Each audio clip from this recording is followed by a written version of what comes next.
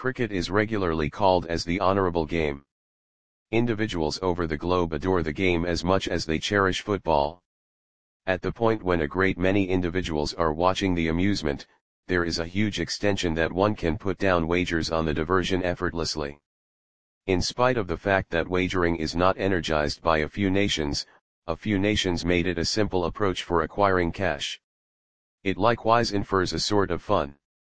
For the general population who can't put a manual wagering, can put bet on online cricket betting. Be that as it may, before believing the site, you should know full insights about the online entry. In the event that the site is reliable, then you can essentially make a wager and enough cash insured. Which organization of wager is imperative? Cricket has such a large number of organizations now. Prior, it was tried matches as it were. Later, it stowed constrained overs, 20 to 20 positions. With these arrangements, there are such a variety of other cricket arrangement and competitions. In India, the well-known 20 competition is IPL. Moreover, they can do an unscrupulous exercise like match altering.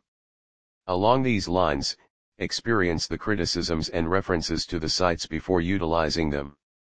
Among all the cricket designs, T20 is the craziest one. The wagering will be too overwhelming at the season of IPL or World Container season.